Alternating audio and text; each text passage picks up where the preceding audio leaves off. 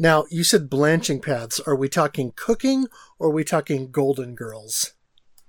Oh, man. Thank you for being a friend. Let's get some blanching paths here. Yes. Shoot the Core Cast.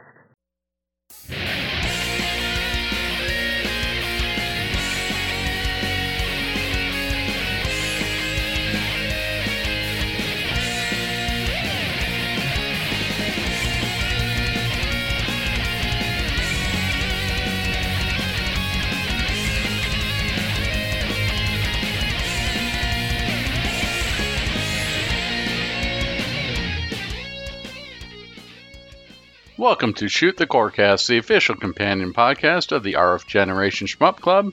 This is a family-friendly shmup-themed podcast that wants to take you on an adventure of the intergalactic planetary variety.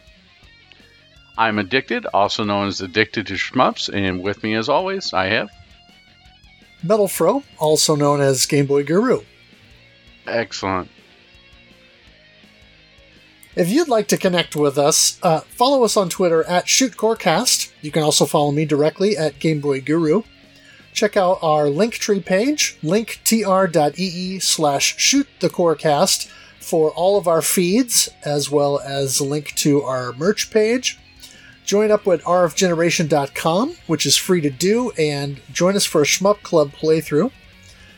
You can also check out our Discord there, RF Generation Discord, that is linked from the front page of rfgeneration.com.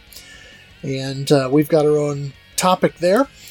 Also, follow me on Twitch, twitch.tv/GuruGameBoy, to get notifications of streams, as I do stream the Shmup Club Game of the Month frequently. Yeah, and RF Generation is a great place to go. I especially like the database, and it helps you answer a whole bunch of pertinent questions, like how many licks to the center of a Tootsie Pop, or how many copies of Shaq Fu do I actually own? It's a lot of stuff that you may or may not want to know. Yep, part of me thinks that life isn't truly complete unless you own 5 copies of Shaq Fu. I'm getting there. 5 copies on the Game Boy, and you could actually buy yourself a PS5 these days. Well, I'll have to settle for one, probably. A PS5 or a copy of Shaq Fu? A copy of Shaq Fu. Oh, that is settling. Indeed. So, I threw out a question of the month, kind of in relation to the game that we're covering this month, and kind of where this game is coming from a legacy standpoint. And so the question that I threw out on Twitter is, what proto-shmup or single-screen shooting game do you think could be successfully expanded into a full-scrolling sequel with unique levels, and why? We didn't always get the why, but at Lord_Wampus threw down the gauntlet right away with a large photo of the Demon Attack box for the Intellivision. So obviously, Lord Wampus wants another take on Demon Attack. Yeah, the first take was a little too close to the game Phoenix, that so much that they were close to legal action. But I would like it just to be, if it was going to be redone, and I think it should. I think this is a great idea. But I would like to see something similar to what they did on the covers. For those of you who haven't seen it, please go out and Google the image. But it's basically took plastic models and strapped them together with super glue, and then tried their best to make them look menacing in silver. It's really of their time and interesting. If you give me Godzilla riding a rocket on there that you're shooting down, what the heck, I'll go for it. Yeah, the cover to Demon Attack is as gloriously low budget as you can get. So we talk about it a little bit more on our Demon Attack Spider Fighter episode of the podcast. Shameless self-promotion, so go check that out. All right, our next one comes to us from @Chris Johovitz. Satan's Hollow. Oh, another good one. Level and enemy art design are one of my favorite things about shmups, and Satan's Hollow has a good foundation of demons and hellscapes. You use a creative modern overhaul. Yeah, Satan's Hollow strikes me. I don't know if that game would be something that we want to go for like a December or something like that, but that's a really good suggestion. I may have to steal that. Yeah, I do think that game could be expanded into something more. At Studio Mudprints says, Cosmo Gang the video. Imagine a modern take with full resolution animated sprites and scenes a la Otomedius X. Yeah, that has potential. That could be interesting. Yeah, as long as it doesn't have a touch bar, I'm okay with it. I don't need a touch bar on my arcade stick, no. But yeah, I think that Cosmo Gang is a very Parodius-style take on Space Invaders, and it's very well done. I think it came out on the Super Famicom, so those of you who don't have Mister or ways to playing Super Famicom games, give it a try. It's a lot of fun. Our next response comes to us from @AtariVBProd, also known as Into the Vertical Blank Podcast. Maybe Bandits on the A8 in Apple II or Spider Fighter on the 2600. Basically Bandits on the VCS, or possibly Chopper Command on the VCS if there's another way to make it a really cool scrolling millipede. Yeah, I was thinking Millipede or Centipede would be good for the response for this, but I sort of think that the early 2000s sort of ruined most of that stuff, where they were taking all the Atari games and sort of throwing them in just to see what stuck. It's like, here's Pong. It's back. I'm sorry, I'm making it sound like Pogs or something. But Pong is back in Pog form. No, it's just... they threw everything to this and they made it up in 3D graphics and then tried to sell it as nostalgia.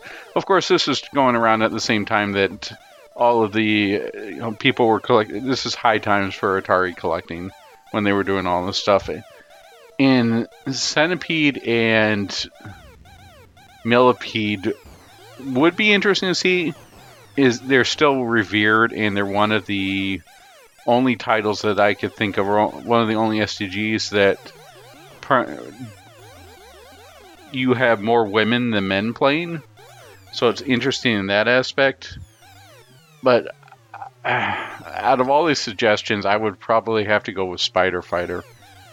I don't know, I just have a soft spot ever since we played that game, and I think that would look very good as like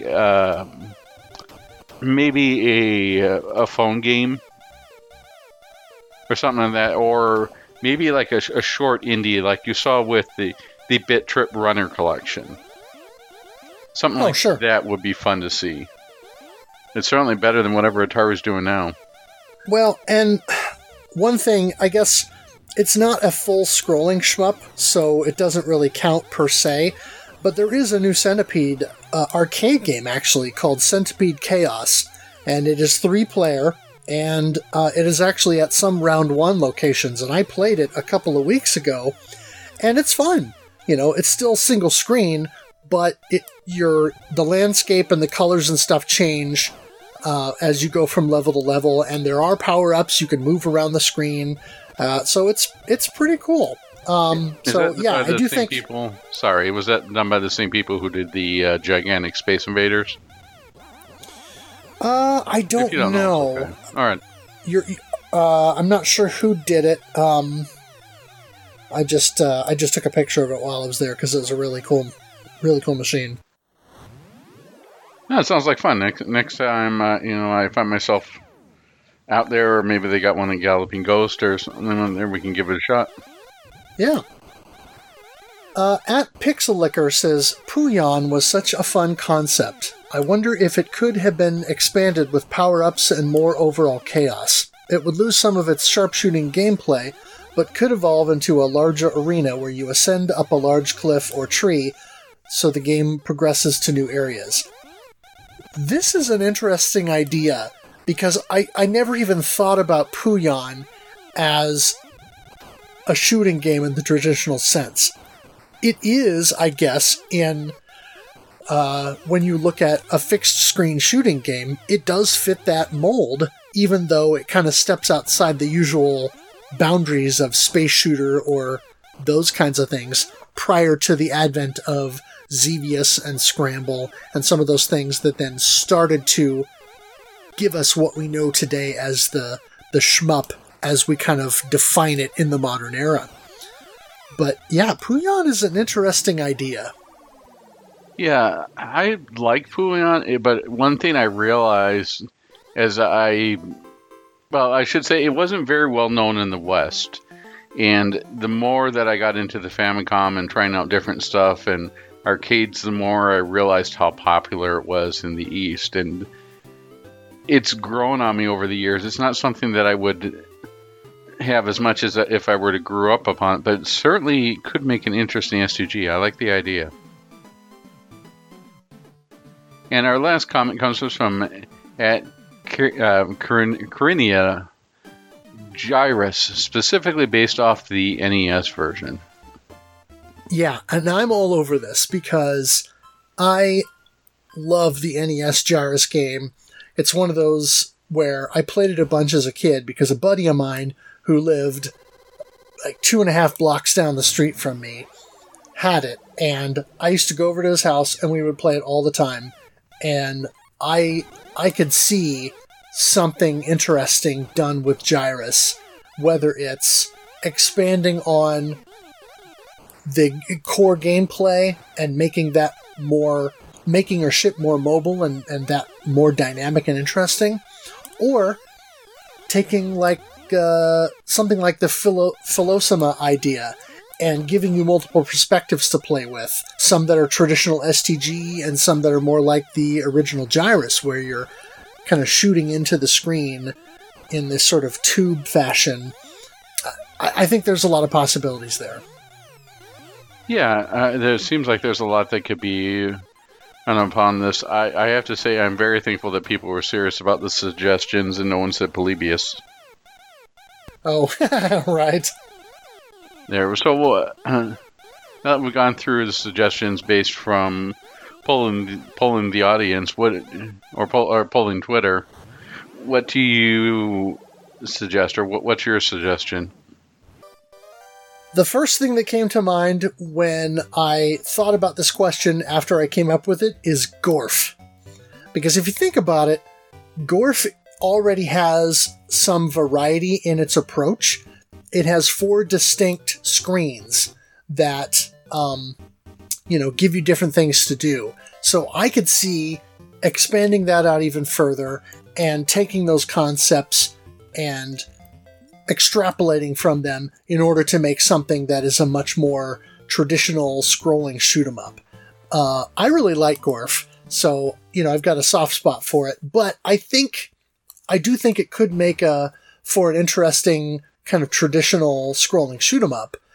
I certainly wouldn't make any kind of bullet hell sort of thing, but I think making something that's in the spirit of a 1942 Xevious, that kind of a thing, with the concept of, or with the ideas that are already brought to the table with Gorf, I think has possibility. What about you? As far as me, I originally was looking at Demon Tech. I thought about stuff such as Spider Fighter, but my mind sort of settled upon Sinistar, particularly in this age where everything seems to be audience-driven. I thought we modernized Sinistar for Twitch. And the more Twitch plays Sinistar, the idea seemed to grab me. But the more I thought about this, the more it seemed like I was doing a pitch meeting for EA. Because I was thinking that you're waiting for a certain time, and Sinistar gets built there, and then he chases you around, sort of like Evil Otto, or the thing that really would frighten you in these games. That I hunger that you right. Spawn, I thought it could be used as some form of rank based upon how many viewers you had. Let's say for every 10 or 20 viewers, he gets built, on a 1.5 scale, but if you have over 50 viewers, then he gets built at a 2x scale. There's a lot of different ways you could do that. And then I was thinking, well, what if we had bits in there? And if we put bits in there, that's going to open up monetization, and that's where the EA stuff comes. I was just thinking, well, we won't call it loot boxes. We'll call them prize pinatas. Let's put this in here. The more bits you spend, the more you can affect the gameplay. But all honestly, there's a bunch of stuff that you could do, really just growing out of the fact of Twitch Plays Pokemon, that would make each game unique. As spoken on the last episode, where the randomization, a little bit of randomization can go a long way towards longevity for the gameplay loop. And so you need some of the simple gameplay loop, and I think SinStar has it, but it also has the ability to really, with like Evil Otto or with SinStar himself, to really freak out the player and give that sense of danger much on there. So simple gameplay that could be affected by different variables based upon there. It seemed like a neat idea that could be done. In fact, you probably wouldn't even need to change it too much from the way the game is now, or really overhaul that much. I just think like adding in that little twist would give it enough to go through and bring it back. I'm wondering what other ones in there. It got me thinking of like Gradius 2, where anybody who donate bits to get your power-ups, or that'd be a little scary, wouldn't it? There might be a little bit of Double Dragon, right? You want that Double Dragon 3? Do you remember that, the arcade version? You want your power-ups, yes. You got to put in quarters. This will cost you 2 quarters for that power-up. So, I don't know, but it's just still something about that idea that sticks with me. It's not, you don't want to go full monetization, but at the same time, you want to have integration. I think that the cheer system that they integrated into Raiden 5 was probably a little too early for all the stuff they're looking to do, but I think there's something to that idea. If we turn it on its head and add it into more of a multiplayer-centric thing, where it can be used for rank or modification, then it makes the game a lot more interesting and draws the audience into the actual gameplay itself. So you're not just a static audience interacting and going, yeah, I like what you're doing, here's some money. You're not just putting tip money in a tip jar. Yeah, that's an interesting idea. It definitely has possibility. Yeah, and I guess we should also copyright Prize Pinata. Right. All right, so moving on. For the month of August, we played Galaga 88 on various platforms. And the people who played along with us are Normatron, Reticulon, Mini Console Man, Shaggy, Full Macho, Red McKnight, Corkman, Christap76, Gollum, Ed from Studio Mupprints, and Bullet Heaven, and DJ Psycho M1, who is a Twitch streamer who has this awesome cat named Mr. Chonk. I please don't tell him, but I think I just tune in every week for the cat. I think a lot of people would be sorely disappointed if Egon wasn't there. All right. Well, thank you for the really good response that we got from so many people playing along with us. So getting into Galaga 88, I was a little surprised as I was putting together info for our outline that I think this is the first Namco title that we've covered, which kind of surprised me. So actually there's some interesting things about Namco. They started out in 1955 as Nakamura Seisakusho, and they began as an operator of coin-operated amusement rides, according to the Wikipedia article.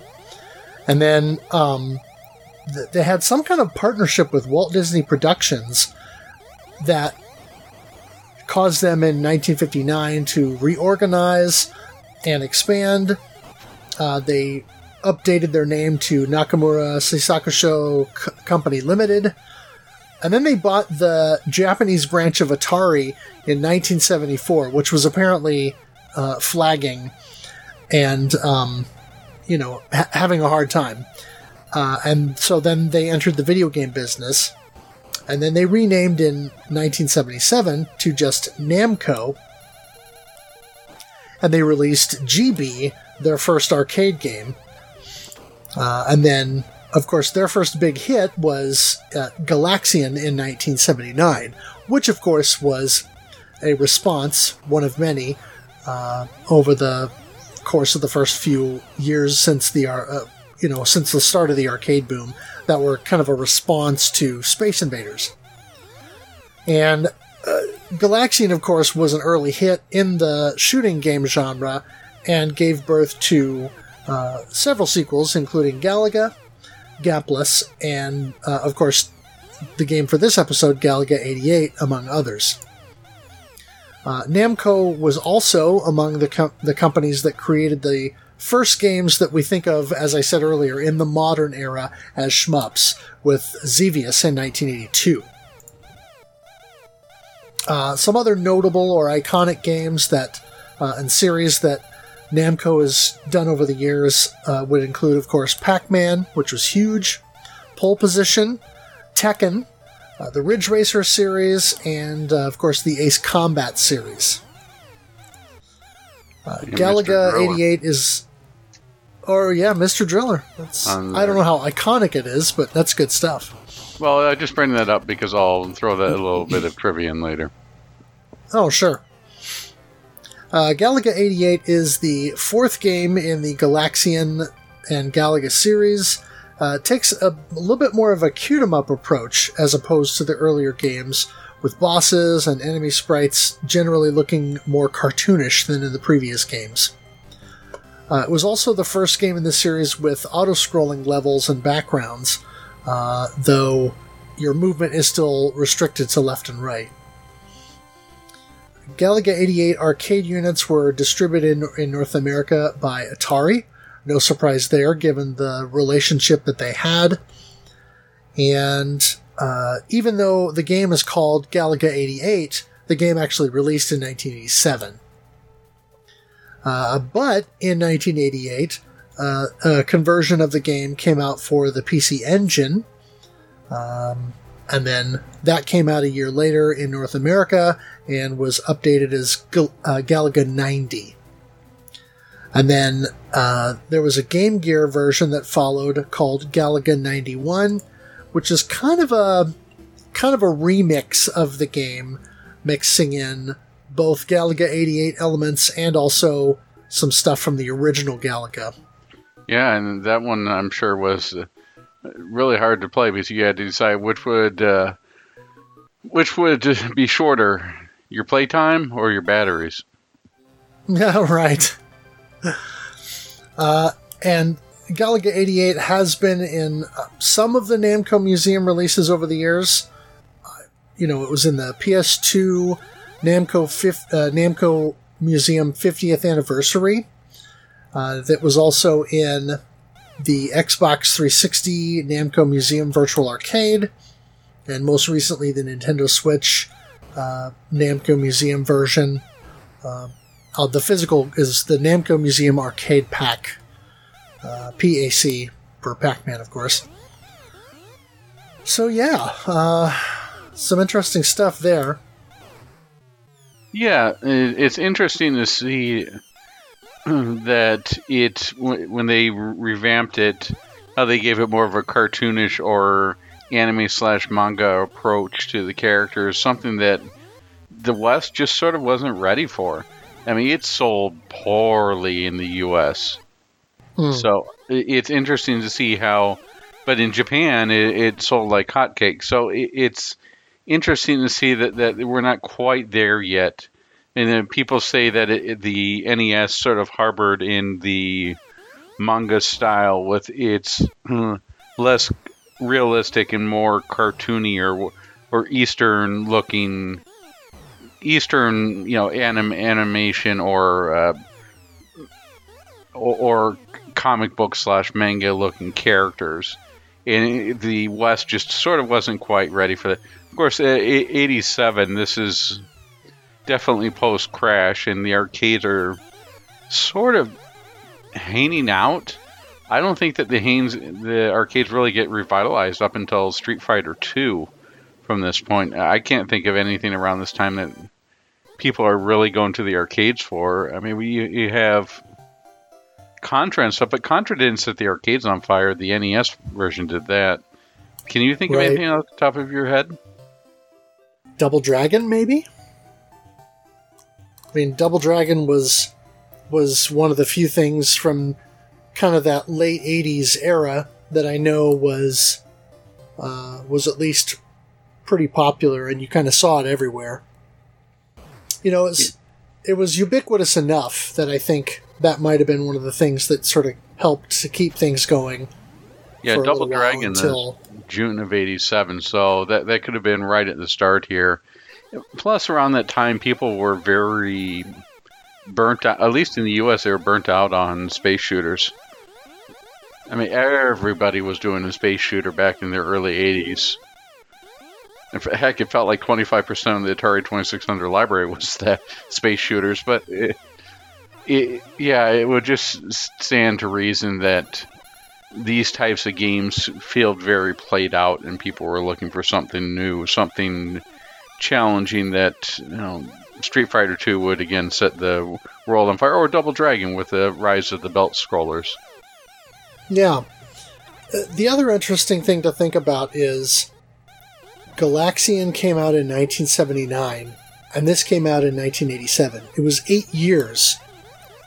But think about how simplistic Galaxian is, both in terms of gameplay and in terms of the graphics and the overall look, even though it was very colorful and somewhat advanced for its time, given that we're coming off Space Invaders and, you know, single color black and white type displays with color overlays at the most to try and, you know, spice things up.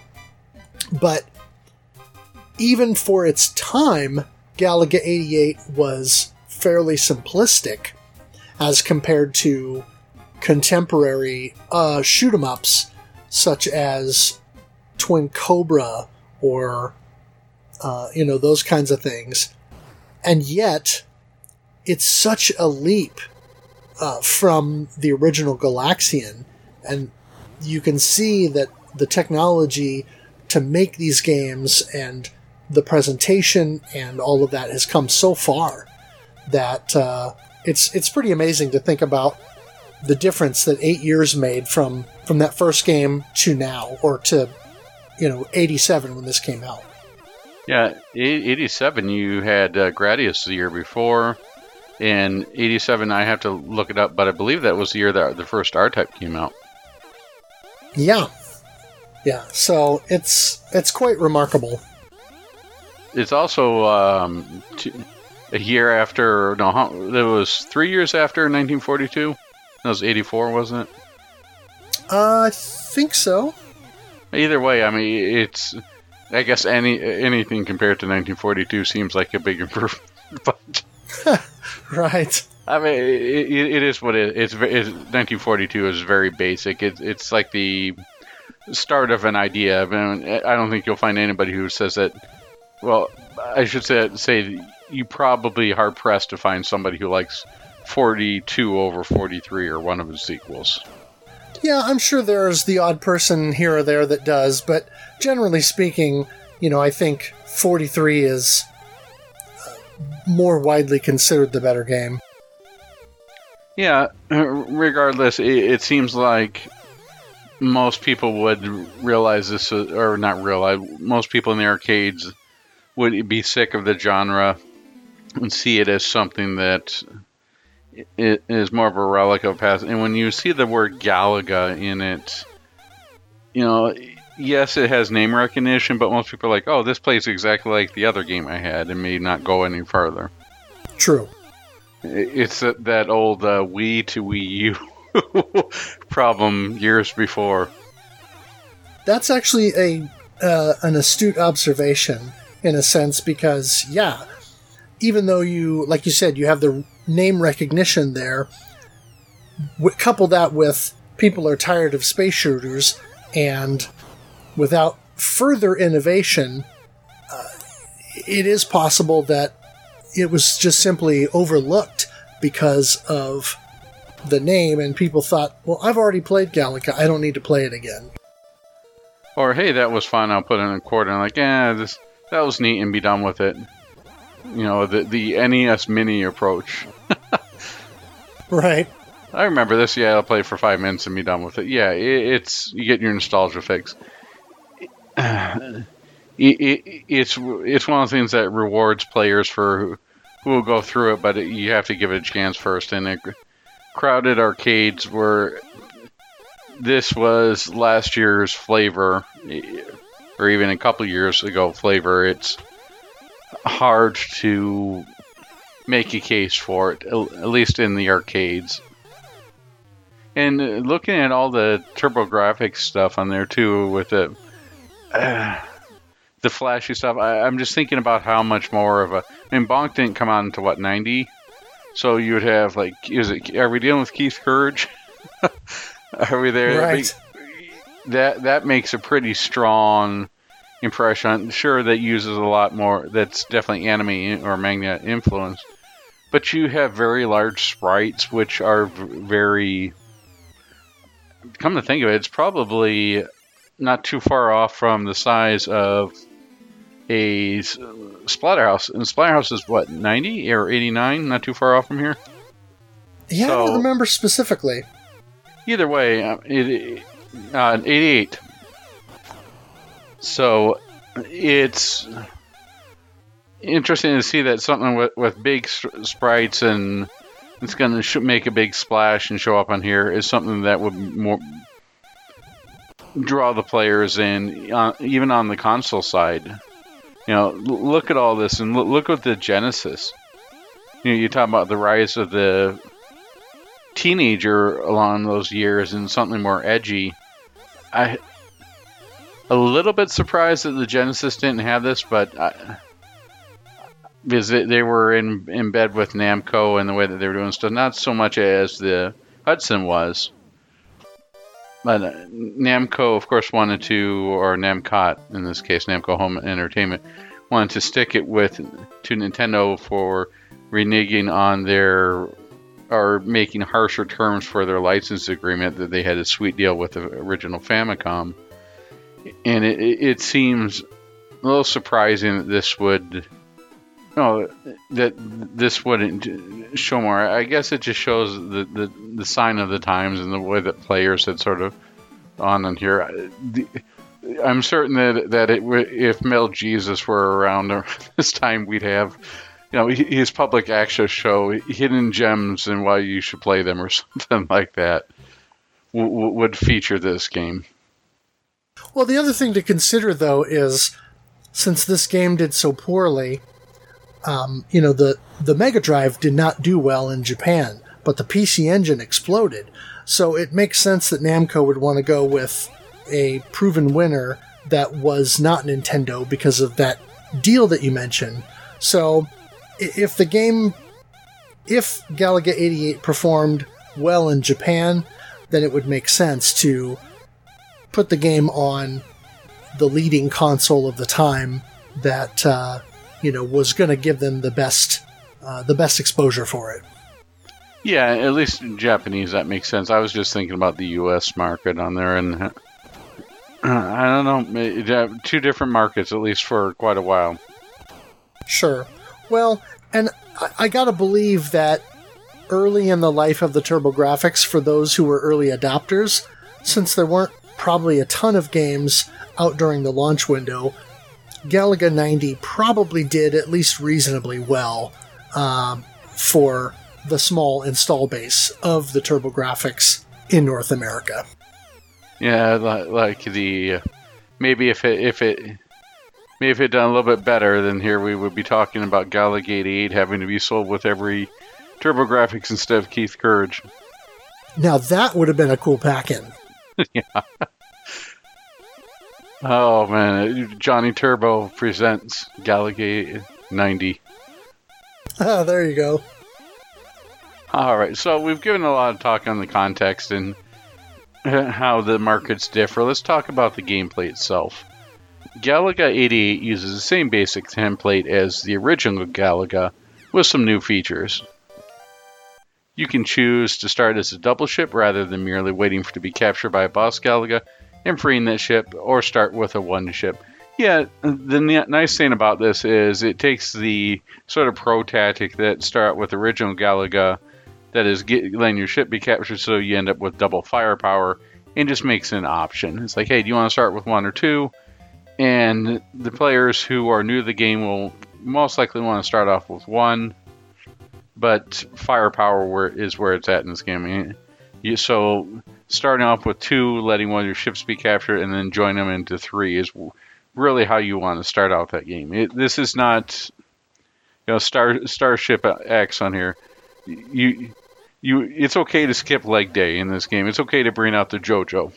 It's okay to bring out the Swag Thulu. It's okay to bring out the big guns because you need that firepower to make it through. In regards to the double ship capture, if a single ship is captured, it will turn red until the enemy is destroyed, and the ship returns to you. If a double ship is captured, it will appear blue. Be careful, if you can accidentally shoot your captured blue ship, you'll damage it, it'll turn red, so you'll only return a single one. If you shoot a red captured ship, it will be destroyed, and you'll take down that extra life. And last thing about the triple ship is it cannot be captured by an enemy tractor beam. If the triple ship takes a hit, it becomes a double ship again, and if one of the ships in double get a hit, you go back to being a single ship. There are multiple opportunities to obtain various colored capsules within the game that serve different purposes. Blue capsules are warp capsules. You collect 2 of them to warp to the next bonus round to a higher dimension where enemies are harder but scoring potential is higher. These can be obtained by shooting down large enemies that have fused together from 2 smaller Goai enemies, or in stages with rocks and barriers by shooting one of these to release a capsule. After collecting 2 of them, there are still opportunities to generate additional blue capsules prior to a warp. These are only worth extra points.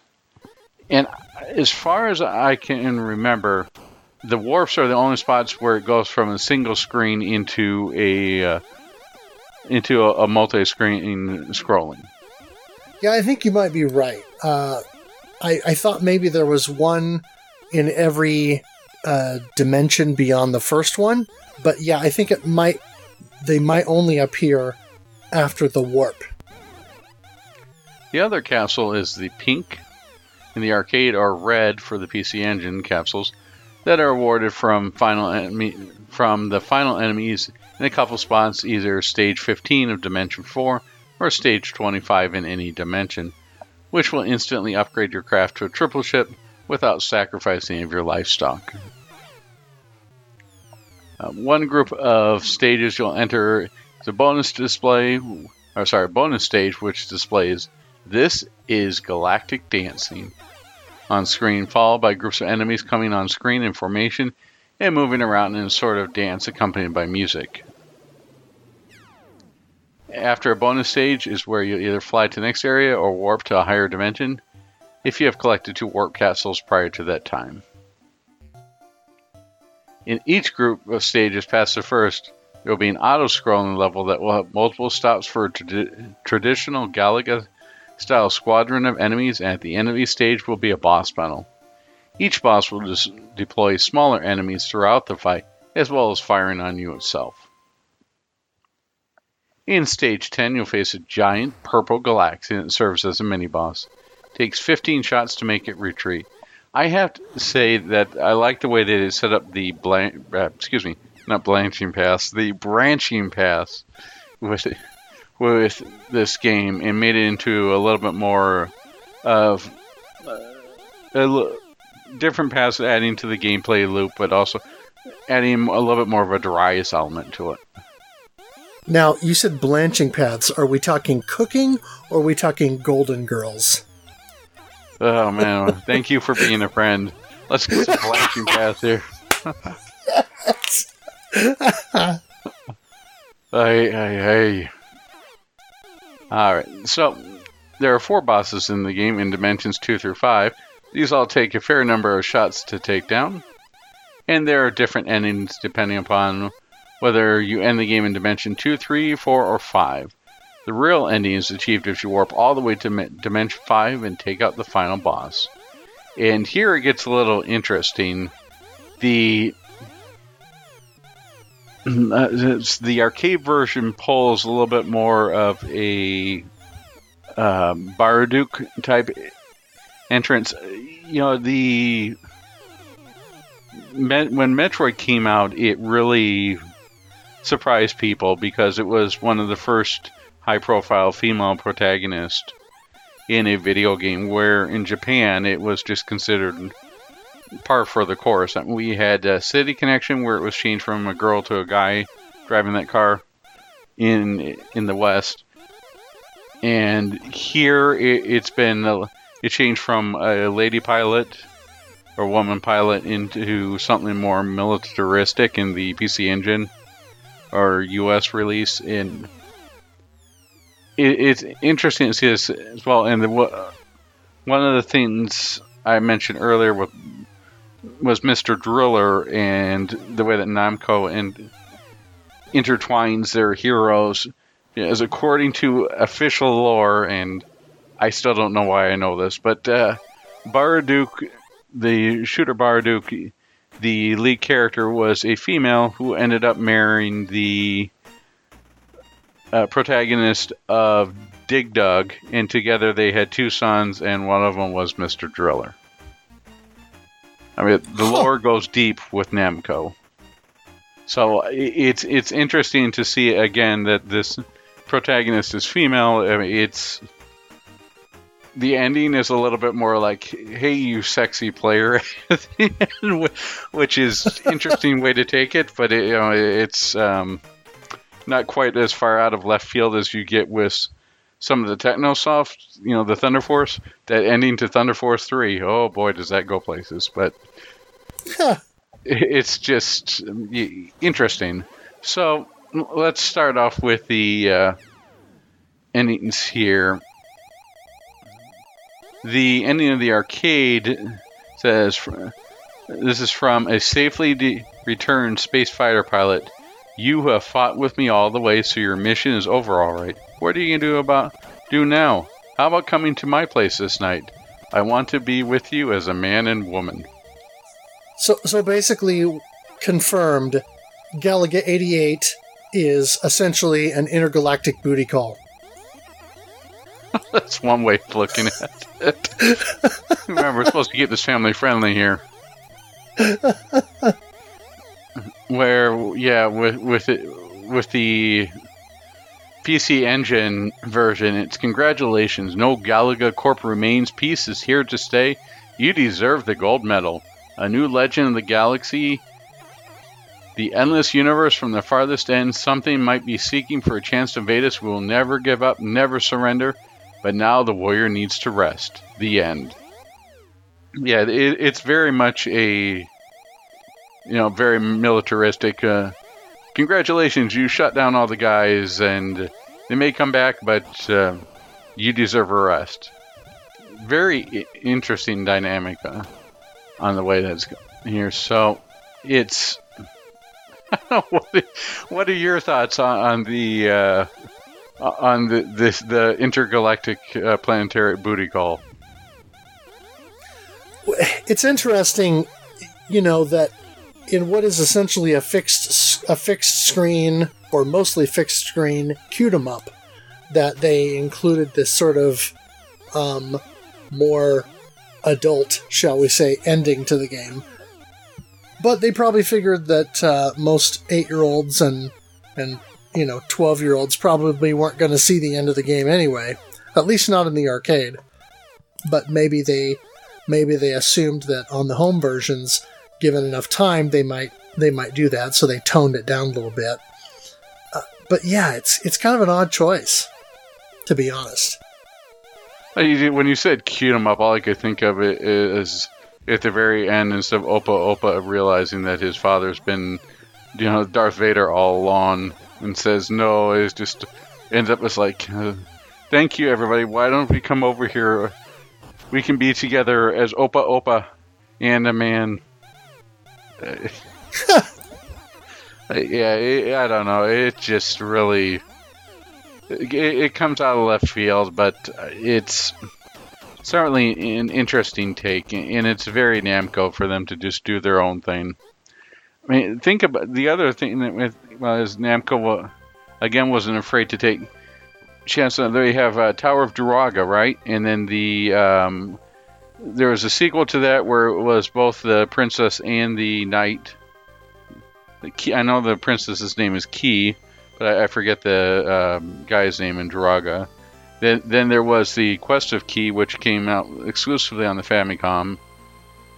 And that was the princess trying to save the guy. So it's very interesting to see the way that Namco treated its properties and its characters and the care for lore more so than any other company. Yeah, it is kind of nice to sort of see a company that cares about its properties enough to develop them in that way. A lot of companies, you can't really say that, or as they go from one iteration of a thing to another, there's not as much care put into it, I guess. Yeah, I could definitely see that. Now, I mainly played the PC Engine version. I didn't play much of the arcade version. And I definitely didn't play the Sharp X68000 or the Game Gear version. Did you happen to try any of these? Yeah, I didn't play the Sharp X68000 version, although my understanding is it sticks pretty close to the arcade, but it adds some new arranged bonus stages, which have characters from other Namco properties and some enemies from previous Galaga and Galaxian games as well. The Game Gear version is kind of an interesting remix because it's the way that I read about it was that it was basically Galaga 88 but intermixed with original Galaga layouts and levels and things. And of course it's Galaga 91. I played a little bit of it earlier just to kind of get a feel for it. Unfortunately, the Mr. Core for the Master System and Game Gear doesn't display correctly, or at least it didn't display this game correctly. It overscanned, and it was in widescreen, so it was very difficult to sort of play properly. Enemy movement and patterns are different. There are far fewer enemies. It looks good, certainly for, the Game Gear hardware and so forth, but I don't know, it just is kind of weird. The third stage in the game is already the scrolling level with a boss at the end.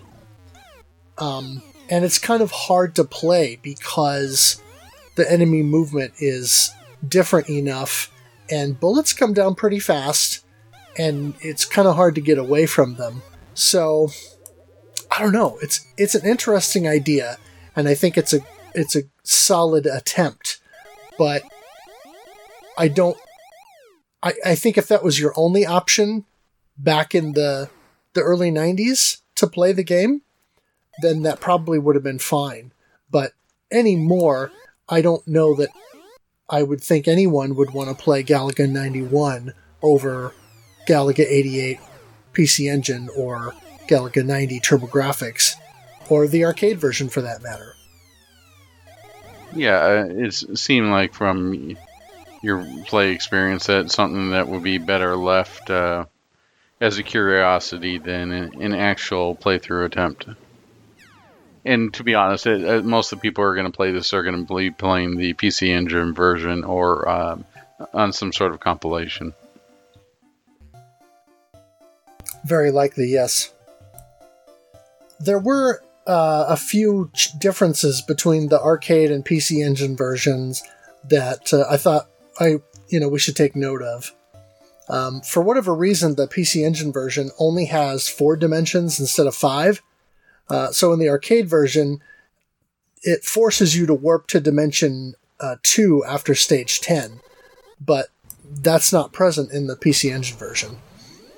The other thing I noticed when I was playing is once you've got your 2 warp capsules collected, the subsequent capsules will kind of be a lighter shade of blue.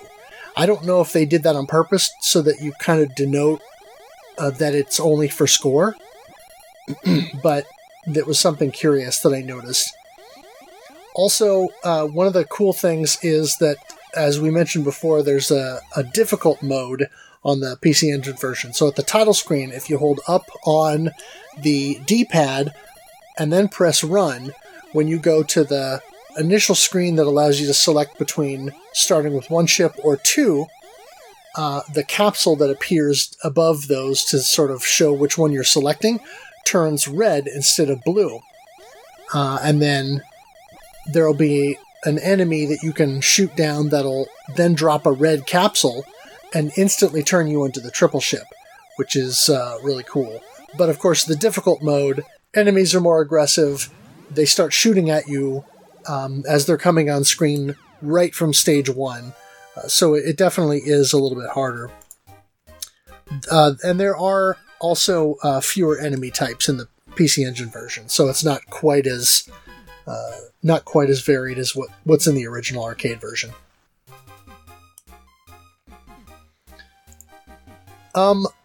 Let's talk about the graphics. I really like the graphics.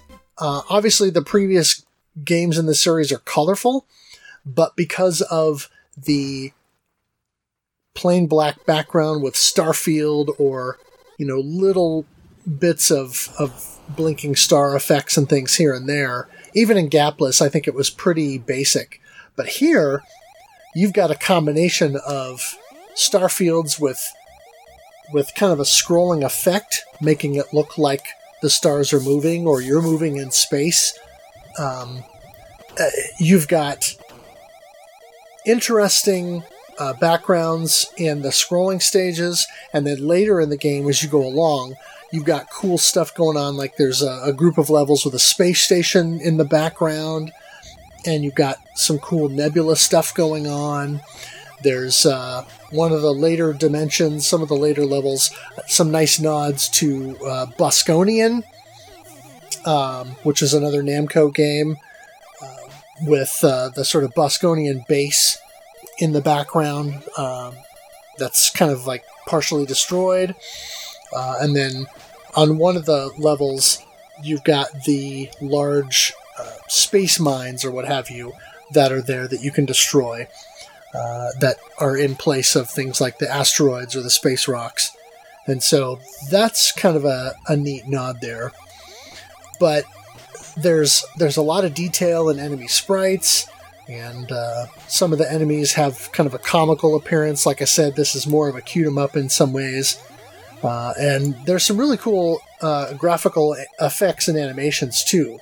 There are enemies that when you shoot them, they'll sort of explode into a firework kind of display. There's one enemy type, and I don't have the list in front of me, but there's one enemy type where when you shoot it, it will sort of plump up as if it's filling with air, and it'll get really big, and then it'll kind of pop when you shoot it the last time, and it makes a sound, and there are these blue crystal objects that will sort of shatter into dust when you shoot them, and that's a cool effect. Or enemies that look like these sort of space turtle things that when you shoot one, it splits off into several tiny little turtles or what have you. I don't know if that's babies or if it just, is a way to sort of give you more points or what have you, but just a lot of little effects like that I think are really neat. And overall, I just think the graphics are really nice. What's your take? My take is I love the color on this. I love the expressions. I think that the NES with its limited color palette, even with the Master System, I just don't think you could pull this off. I think that you had to use the PC Engine in order to do this. Either that or the Mega Drive or Genesis. You needed something that more than what the the Master System or the NES could give you, and when doing at least a home conversion. And I think that they did a great job doing this. It's a standout. It doesn't require too much in the horsepower arena, so you could really add in those special effects and make it feel like you're in space. Everything about this game, it had a lot of love into it, but everything about this game makes me scream the words "hidden gem" from the I hate to say this anymore because we may summon Metal Jesus, but it's just it really is something that most people haven't played and they really should experience. I don't want to spoil the ending either, but I think that things are easy to see. The shots are there, a lot of thought, and it really. The only game I can think of that really just sort of shows off the hardware like this and does the same type is Cosmogain. And I think that's the closest thing to this, and I would highly recommend people take Studio Mudprint's suggestion and give that a try. In fact, maybe we can push that for sometime next year, because I definitely want to play more of that game. But as far as graphics are concerned here, everything animates nicely. It's colorful. I don't have any problems about where shots came from. It scrolls at the speed it's supposed to, so no matter what way you're going, you're still that. It's very effective at communicating visually to the player what is going on, and does a good job of not being too serious about this.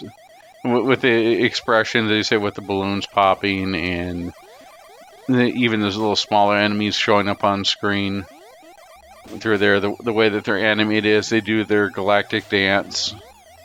It's just all very well done, and you can tell a lot of thought and love was put into it. Yeah, I think the word for me that sums it up is charming.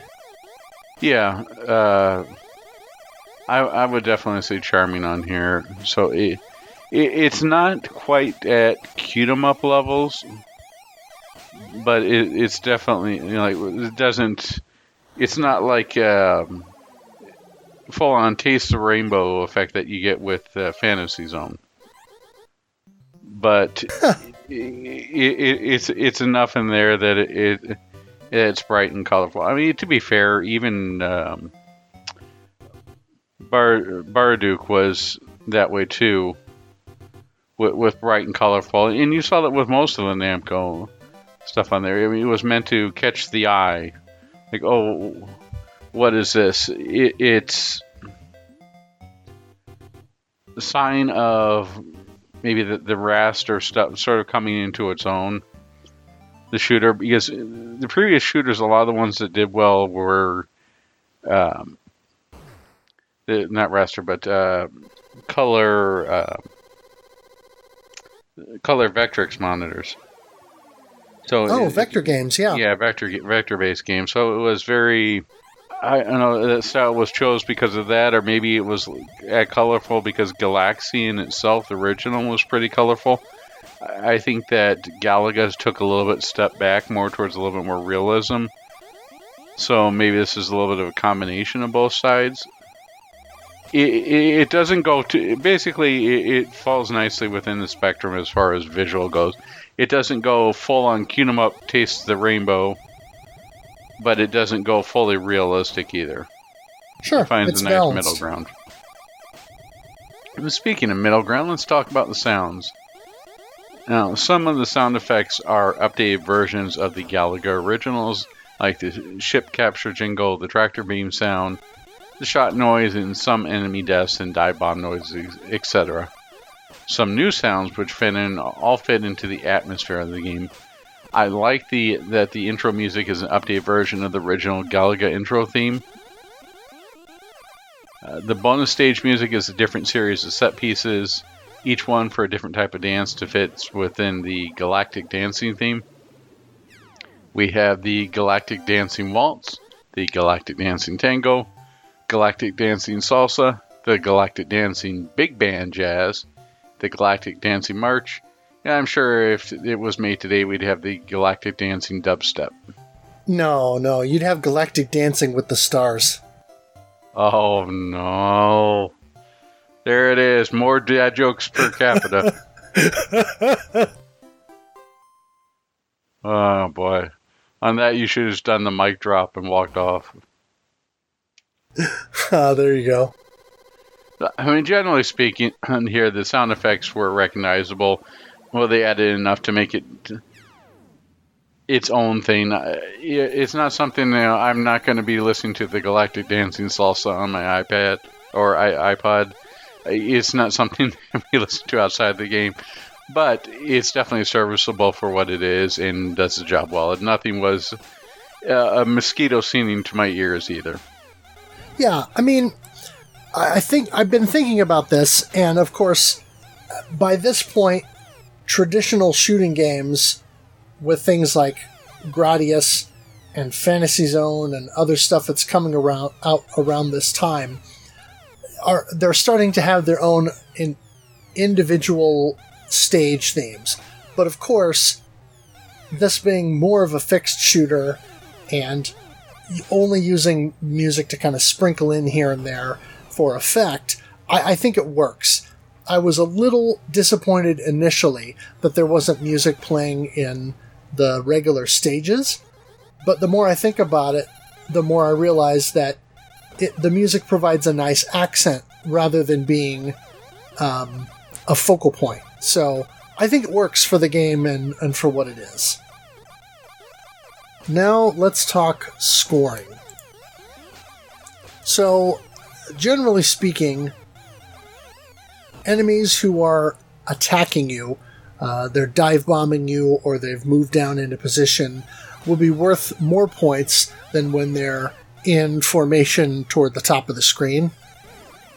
For example, the boss Galaga enemies that do the tractor beam, they're worth more points while they're firing the tractor beam or in position to do so, or let's say if they fire the tractor beam and then they're at the end of that cycle and the tractor beam's going back up, if you can manage to get underneath of them and take them out while the tractor beam is kind of going away, you'll get more points than you will if they're just sitting at the top of the screen.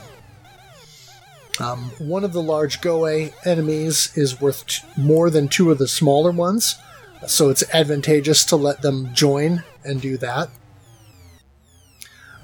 Enemies, when they come on screen in formation and sort of twirl around and stuff, you'll get additional bonus points if you destroy the entire squad before they take formation with the rest of the enemies at the top. And then there are also enemy types that'll split off into other enemies. So I can't remember what enemy type it is, but there's one that will come down from the top screen formation, come down a little bit, and then split off into these four sort of butterfly-looking things. And if you can manage to take out all four of those, not only will you get points for destroying each one, but you'll get an additional bonus for taking out the whole squad. Some enemy types will enter the screen in formation and then either leave the screen toward the top or they'll dive bomb you and go away. So those a lot of times will need to be prioritized to make sure that you're scoring. So for example, in the first stage, the first stage, you've got this larger enemy that will be at the head of a group of enemies coming in formation. It'll take 3 or 4 shots to destroy, but for each one of those that you take out, I think it's 600 points. And so those are definitely ones that you want to prioritize. There are the previously mentioned destructible non-enemy things like asteroids, crystals. There are these green nebula blobs and other things that you'll get points for destroying those. But the bulk of your score is going to come from destroying the bosses in each dimension. So the Dimension 2 boss is worth 100,000 points, Dimension 3, 200,000 points, Dimension 4, 300,000 points, and Dimension 5, 400,000 points.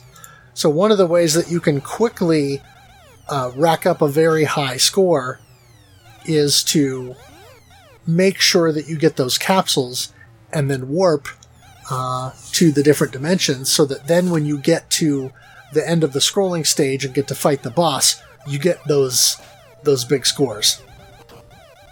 And then also the capsules the warp capsules and everything, those are all worth 500 points apiece. So those are kind of the high-level tips on scoring. There are probably some other things that you can do to try and make scoring more robust, but those are all things that I kind of observed as the month went on. So, what's your takeaway in terms of, playing this game through the month?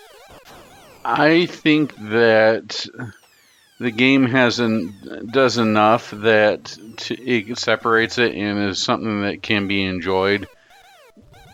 I don't think that the longevity is there, meaning that it would be a game that I could probably play for between 5 and 30 minutes, and I would have a good time and enjoy it.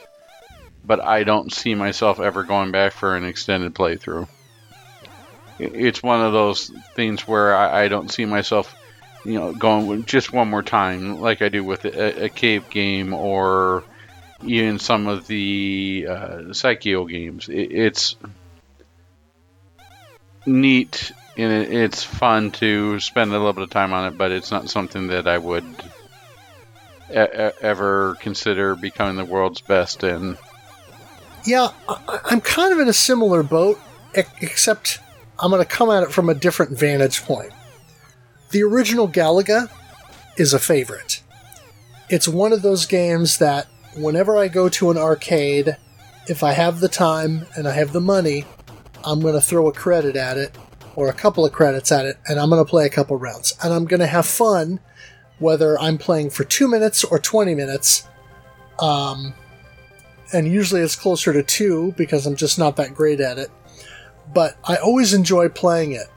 It's one of those games that I have very fond memories of playing as a kid, and I just always enjoy it when I play it. It's not super often, but I play it often enough that I always have a good time, and it's something that I can go back to and always get that sense of enjoyment out of. So it's, in a way, it's like a gaming equivalent of an old buddy that you're not super good friends with now, but whenever you talk to them, you kind of have that bit of nostalgia, and you always have a good time, or, you always enjoy that conversation or what have you, but it's not something where you feel like you have to engage at a high level, at least not for me. And so after going through and playing Galaga 88 this month, I kind of feel the same way. I don't see myself going back to this game as a serious endeavor of trying to grind my way through it, learn the enemy patterns and waves enough to get to where I can clear the game. I don't know. I'm not going to say I'll never do it, but I don't see myself going back to do it, even though there's a more definitive ending to this game than there is, let's say, in the original Galaga or Galaxian.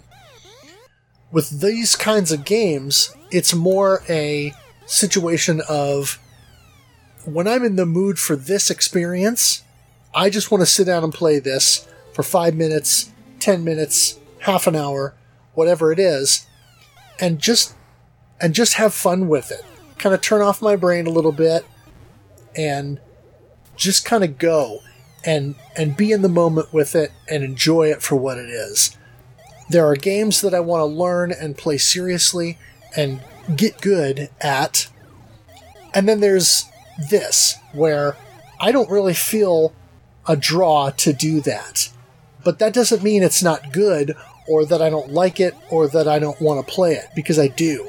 And in fact, in some ways, that will give the game more legs for me because I'm not looking to play it super seriously. It's something that I can continually come back to, like the original Galaga, because it's something that I can approach much more casually, and so I can come back to it and always have a smile on my face and always enjoy myself for the short amount of time that I'm playing it. I don't see myself ever going for a real high score, particularly compared to some of the score submissions that we had this month. But it is something that I know I will go back to and I will enjoy. And for me, I think that's enough. Yeah, I'm right there with you on there. With Galaga, I could get, what I see you as describing as a quick fix of fun. I mean, that's what I see. That I could have this on my phone, I think, and play it and enjoy it. I think it's one of those type of games, and a lot of the earlier arcade games are, where you can play it for 5 minutes, you can play it for 20 minutes, and you still enjoy the time that you have with it, but you're not going to sit there trying to belt out the best score that anyone ever has. You're not going to go after the leaderboards on it. You're still going to definitely enjoy your time with it, but it's not something that you're going to take super seriously. Yeah. And I think that, it's the same way that I would deal with Donkey Kong, right? I always plug in Donkey Kong and play for a couple levels and call it good. I'm not going to sit there and try and challenge Billy Mitchell. So, right. I mean, it's the way that these games are. It's very nature of having zero barrier to entry. I mean, you don't have to start up the Xbox or PS4 or 5 or whatever have you. Wait for it to start up, then start up the game and make sure that the updates are done. It's just very simple gameplay in very simple loops, but it's still a lot of fun. Well said. All right, so next we have impressions from the RF Generation community. Our first one comes to us from at Normatron. I will try and take some time to participate. The game also means a lot to me growing up. Galaga is a game that my dad was a literal pro at. I will not be as good as him, but I will do it for him. Alright, that's a good thing to take a chance and play some Galaga, even though you may not be the best. That is definitely, I'll just say hats off to you for trying and playing on here. That is the whole crux of the Shmup Club. Yeah. To try out new shmups to boldly go where no SDG has gone before. All right, I'll stop. Yeah, and one cool thing is Normatron was still playing on his, as far as I know, his childhood copy of Galaga 90, and he was actually playing using a Retro Freak, so that was kind of neat to see. Right now I got that Retro Freak. It's Retro Freaky. Gollum joined in and said, I'm up for Galaga 88. I gave this an hour last night. This is the perfect game to come after Project Starship X. Where PSX is Sugar Rush sensory overload, Galaga 88 is pared back and stayed. It's very soothing. It's pretty soothing. And then later on in the thread, Gollum says, got the clear on Route 1. Took me 6 hours of practice. Really enjoying it so far. There are a few key strategies for clearing Route 1 on Galaga 88 on PCE. I am curious if these will bear out on the higher routes or on the arcade version. For single-screen stages, start toward the center, offset that you are aligned with the inside curve of the left enemy wave. If there are enemy waves on the left and right, dodge toward the left edge of the screen, do not cross the middle. If there are enemy waves on just one side, dodge to the side without enemies. Dodge slowly so that you take very slight kite bullets and dive-bombing enemies in your wake. As you dodge, leave enough room to dodge a last-second dive-bombing enemy. You'll want to have a tile or so of free space against the closest edge of the screen. If an enemy dive bombs, dodge away from it, not towards it. If an enemy wave has started entering the screen, do not try to fly under it in order to shoot out the enemies. You should stay safe by staying on the opposite side of the screen. Moving under an enemy wave that is already on its way in is just asking to get point blanked. Yeah. As you start a stage, the first meteor you destroy will have a capsule. This sucks. Make sure to kill it the instant you enter the stage. You don't want the capsule hanging around for you to accidentally pick up at an inopportune moment. I dodged the first capsule by crossing the middle. This seemed to work well enough for me, even if there were 2 enemy waves entering simultaneously. You have a few guarantees that power this strategy. Enemies will only loop once as they enter the stage. If enemies come from one side of the screen, they will not start coming from both sides of the screen again. If the enemies come from the right side of the screen, the next wave will come from the left. If enemies come from the left side of the screen, the next wave will come from the right. And once enemies swap from 2 waves at once to 1 wave at once, the first wave will come from the left. Oh, astute observation. Again, this only applies to Route 1 on the PCE version. I don't know what happens on higher routes or in different versions. I was playing on the Turbo Mini, so replaying stage 1 through 15 was really helpful. That was the first stage that moved, or 115 I should say, that moved too quickly for me to react on sight. I basically figured out everything above by setting a save state at 115 and grinding stages 115 through 117 over and over. Later in the thread, Gollum says, Fro, you asked on Twitter about randomness in shooters recently. Putting Galaga 88 right after Project Starship X works well to highlight how both games are random in different ways. In Project Starship X, the level blocks you encounter are random. However, with enough experience and maybe rote memorization, you can predict everything that happens within a level block. The knowledge challenge here is to recognize what block you're in as soon as possible, so that you can then queue up the according tactics. Once you know what block you're in, there are no surprises. In Galaga 88, each level layout is fixed. However, enemy attacks appear randomized. There are 3 things that seem to be random. When an enemy shoots during the entrance wave, when an enemy dive bombs out of the entrance wave, and when an enemy descends from the swarm at the top of the screen. If I'm wrong about this, please call me out, but if I'm not wrong, then this means you must adapt in the moment as each individual enemy wave advances. You can memorize stage layouts, but the activity within each stage will be different each playthrough. And Gollum has a lot more detail in the thread on RF Generation, so I would encourage you to go read it, because there's a lot more good information Gollum shared that would be really helpful reading for anyone who wants to dig further into this game. The other thing I'll say is Gollum went above and beyond this month and did 4 complete runs of Galaga 88 on PC Engine. A full Dimension 1 run, a Warp to Dimension 2 run, and then staying in Dimension 2, a full Warp to Dimension 3 and then stay in Dimension 3 run, and then warp all the way up to Dimension 4 and beat the game in Dimension 4. And I believe those are all up on Gollum's YouTube channel. So, hats off for just really digging in and getting the most out of this game during the course of the month. Wow, congrats to you. Man, that's impressive. I'll have to take a look. All right, our next comment comes to us from Reticulon. I'm in as a first-timer to the forum. Well, glad to have you with us.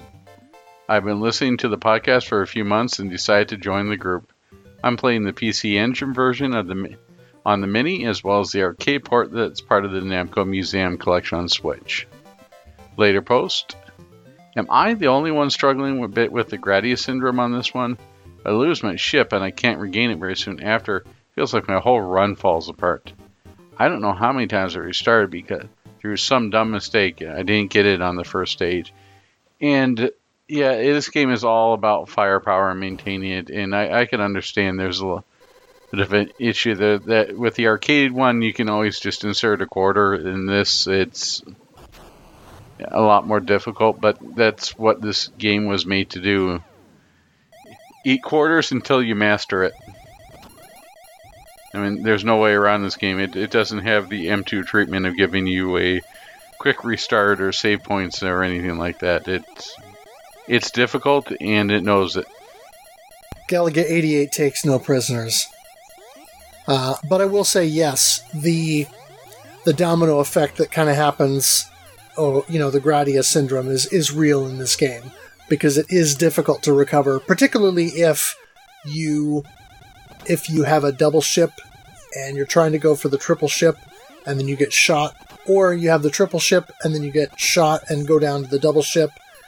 It can be easy to get flustered and then have it all fall apart. Or like what happened to me several times while I was streaming is I would start with the double ship, I would get captured, I would then have my last ship, and as I was attempting to get my ship back, I would die, or I would shoot my ship so that my double turned into a single, and then I went just back to the double ship again, or it would snowball, and all of that would happen. So, anyway, I think that's probably a common thing as you're playing the game early on, that you kind of have that problem, or you just have a bad run and just kind of go into that cycle. Mini Console Man said, I'm in. First Shmup Club game for me on my PCE Mini as well. And then later in a thread, toward the end there says, not my most active month, as I was still hooked on completing PSX for the majority of this month. And although a classic game, it's one I probably won't return to often. Only managed a measly score of 111,670 on the PCE Mini. As always, it was fun to play along for a little bit, and I look forward to hearing about other players' experiences with the game. Well, thanks for joining along. Our next comment comes to us from @Shaggy. I may partake in this one as Galaga 90 is on the TurboGrafx 16. Later post, I'm enjoying this game. I like how the turtles explode into fireworks and how enemies can merge to become stronger. Red said he couldn't pause the game, and I'm playing on Turbo Duo, and the manual says press run to pause. But that didn't work for me, but pressing select did, so give that a try.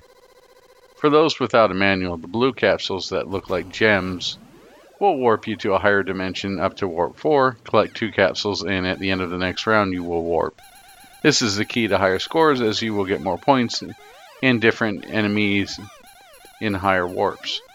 Shooting the blue rocks give out the blue capsules, along with shooting the bodyguards, whatever enemies those are.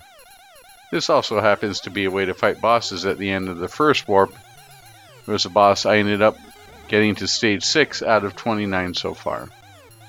Well, congratulations, I hope you stick with it and give it a try. There's certainly a lot more things to see in this version, even if the PC Engine version is a bit more militaristic and you miss out on the intergalactic booty call. Faux Macho joined in and said, when you already have the game, you have to join. I love Galaga, and I love Galaga 88 too. I have the Namco Museum arcade pack on Switch and played 88 a bit 2 summers ago. Coming in, my high score is 159,000. I hope to really get into a groove and post something big. For me, it's about surviving to about 140,000 points with lives intact, then the real run begins. Our next comment comes to us from Corkman. I'll be playing this month as well, either on the TurboGrafx 16 Mini or the Namco pack on Switch. I like single-screen shmups, mainly because I'm old, but I've never really played this one much other than trying it out.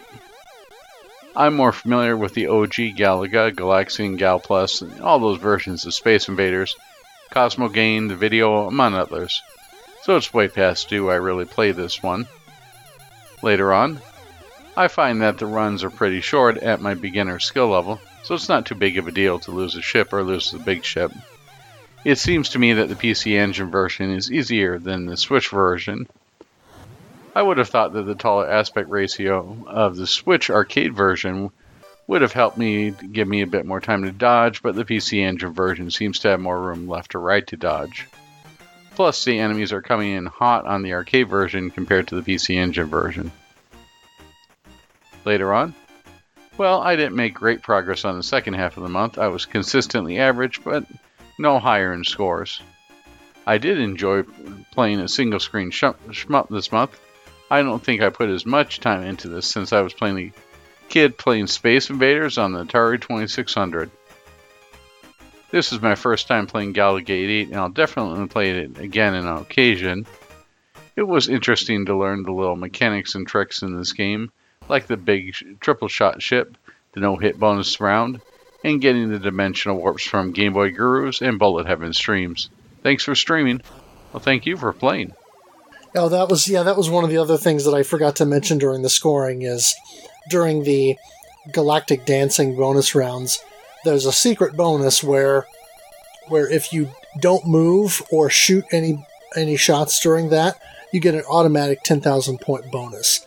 Now, obviously, that's less points than you get by successfully shooting down all the enemies, because you get a 10,000 point bonus for doing that anyway, but then you get all the extra points from taking down the enemies. But you're guaranteed bonus points if you just sit there and do nothing. Our last contribution here comes from ChrisTap76, who says, "Hi, count me in on this one. We'll be playing on the PC Engine mini console. Hopefully should have more time this month to play than I did with Project Starship."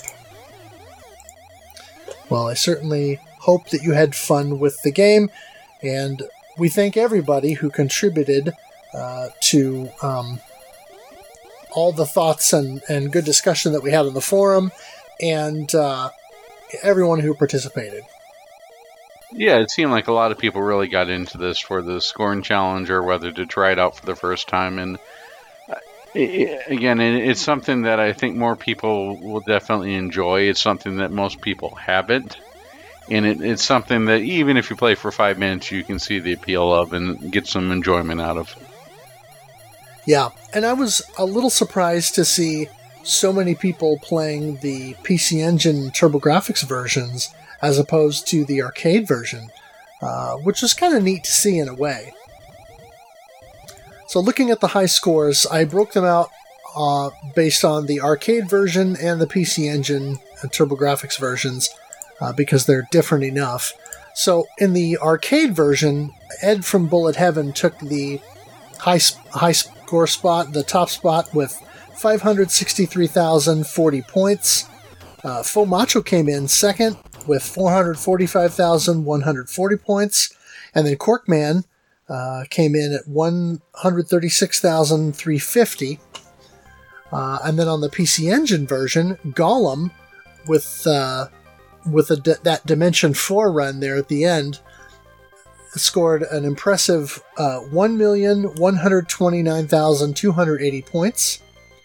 And again, Ed from Bullet Heaven came in with 845,020 points.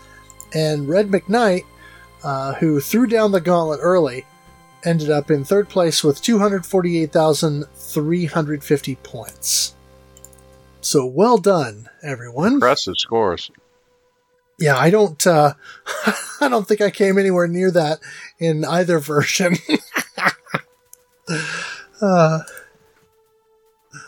All right, so final thoughts. Final thoughts, I would say that if you haven't played this game, definitely give it a play, whether you do it on MAME or whether you try it on the arcade compilations, or you even have a TurboGrafx Mini that you can try it on. It's definitely, you owe it to yourself to give it a try. It deviates from the Galaga formula enough that to make it its own thing, but stays true to the roots of what it is to give you a similar type of experience. You know, it does enough to establish its own identity, but keeps the fun elements in, which is pretty rare to do. So definitely worth giving it a shot, even if you have to play the Game Gear version. It's still worth playing.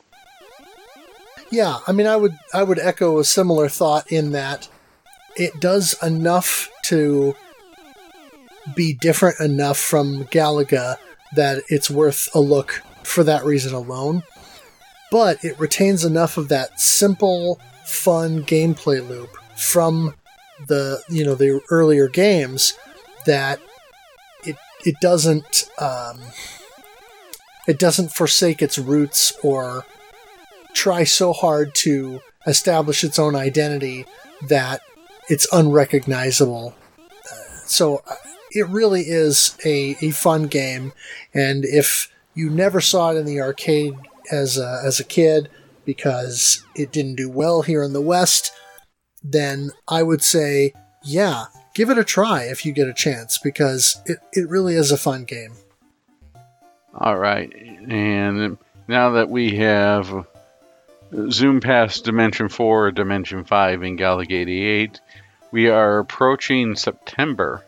In the month of September, we are going to be playing Assault Shell, which is I would call it a bullet hell. I mean, it sort of straddles the line for me, but it's a bullet hell that came out, I believe it was last year, was that right? Last year, yep. Yep, and for one man putting it together, I must say I'm pretty impressed so far. I'm having a lot of fun trying it out, and I look forward to hearing the thoughts of others. In October, we are going to finally be tackling Shikando Soul Eater, which it is one of those games that veers towards the easier side. I don't want to quite say it's baby's first Danmaku, but it is a lot easier of a clear. It's also a lot easier to find on sale and a lot cheaper. So hopefully we get some more participants in that. Yeah, and Shikando is on everything. It's on PC, it's on all the modern platforms, it's even on iOS and Android, so it's everywhere. Yep, I mean, all we need to do now is to be on the taco there, on the N-Gage, and it will be everywhere. Oh, I forgot the Gamescom. Oh, yes. We can't forget the Gamescom. Nope. Or the R-Zone. Yep. And speaking of people we can't forget, we have Ed of Studio Muttprints, Bullet Heaven, to say thanks for the logo and for the very entertaining streams. I'd like to thank Kogusu for the intro and outro music, everyone who participated in this month's playthrough, and everyone at the RFGen Playcast and Collectorcast. And I'd like to thank Metalfro for taking time out of his day to show us his life with his dogs. A very interesting Shmups and dogs. Yes. There, just keep it interesting and keep it real. It's always a pleasure to see you stream, and I am never surprises me the weird stuff that your dogs will do in order to get their attention away from the screen and onto them. Yeah, it's always a balancing act between whether the enemies are going to take me down or my dogs are going to cause me to fail and take myself down. That's what keeps it interesting. And that's why I keep tuning in and giving you those prize pinatas there and giving those bits. Nice. Okay. Anything else that we need to mention before we wrap up? I just want to say thank you to everybody again who listens and everybody who participates. We can't do it without you. Yeah, it really is gratifying to get feedback and to know that people are listening and that they care. So thank you all for listening, participating, giving us feedback, all of it. And we'll see you next episode.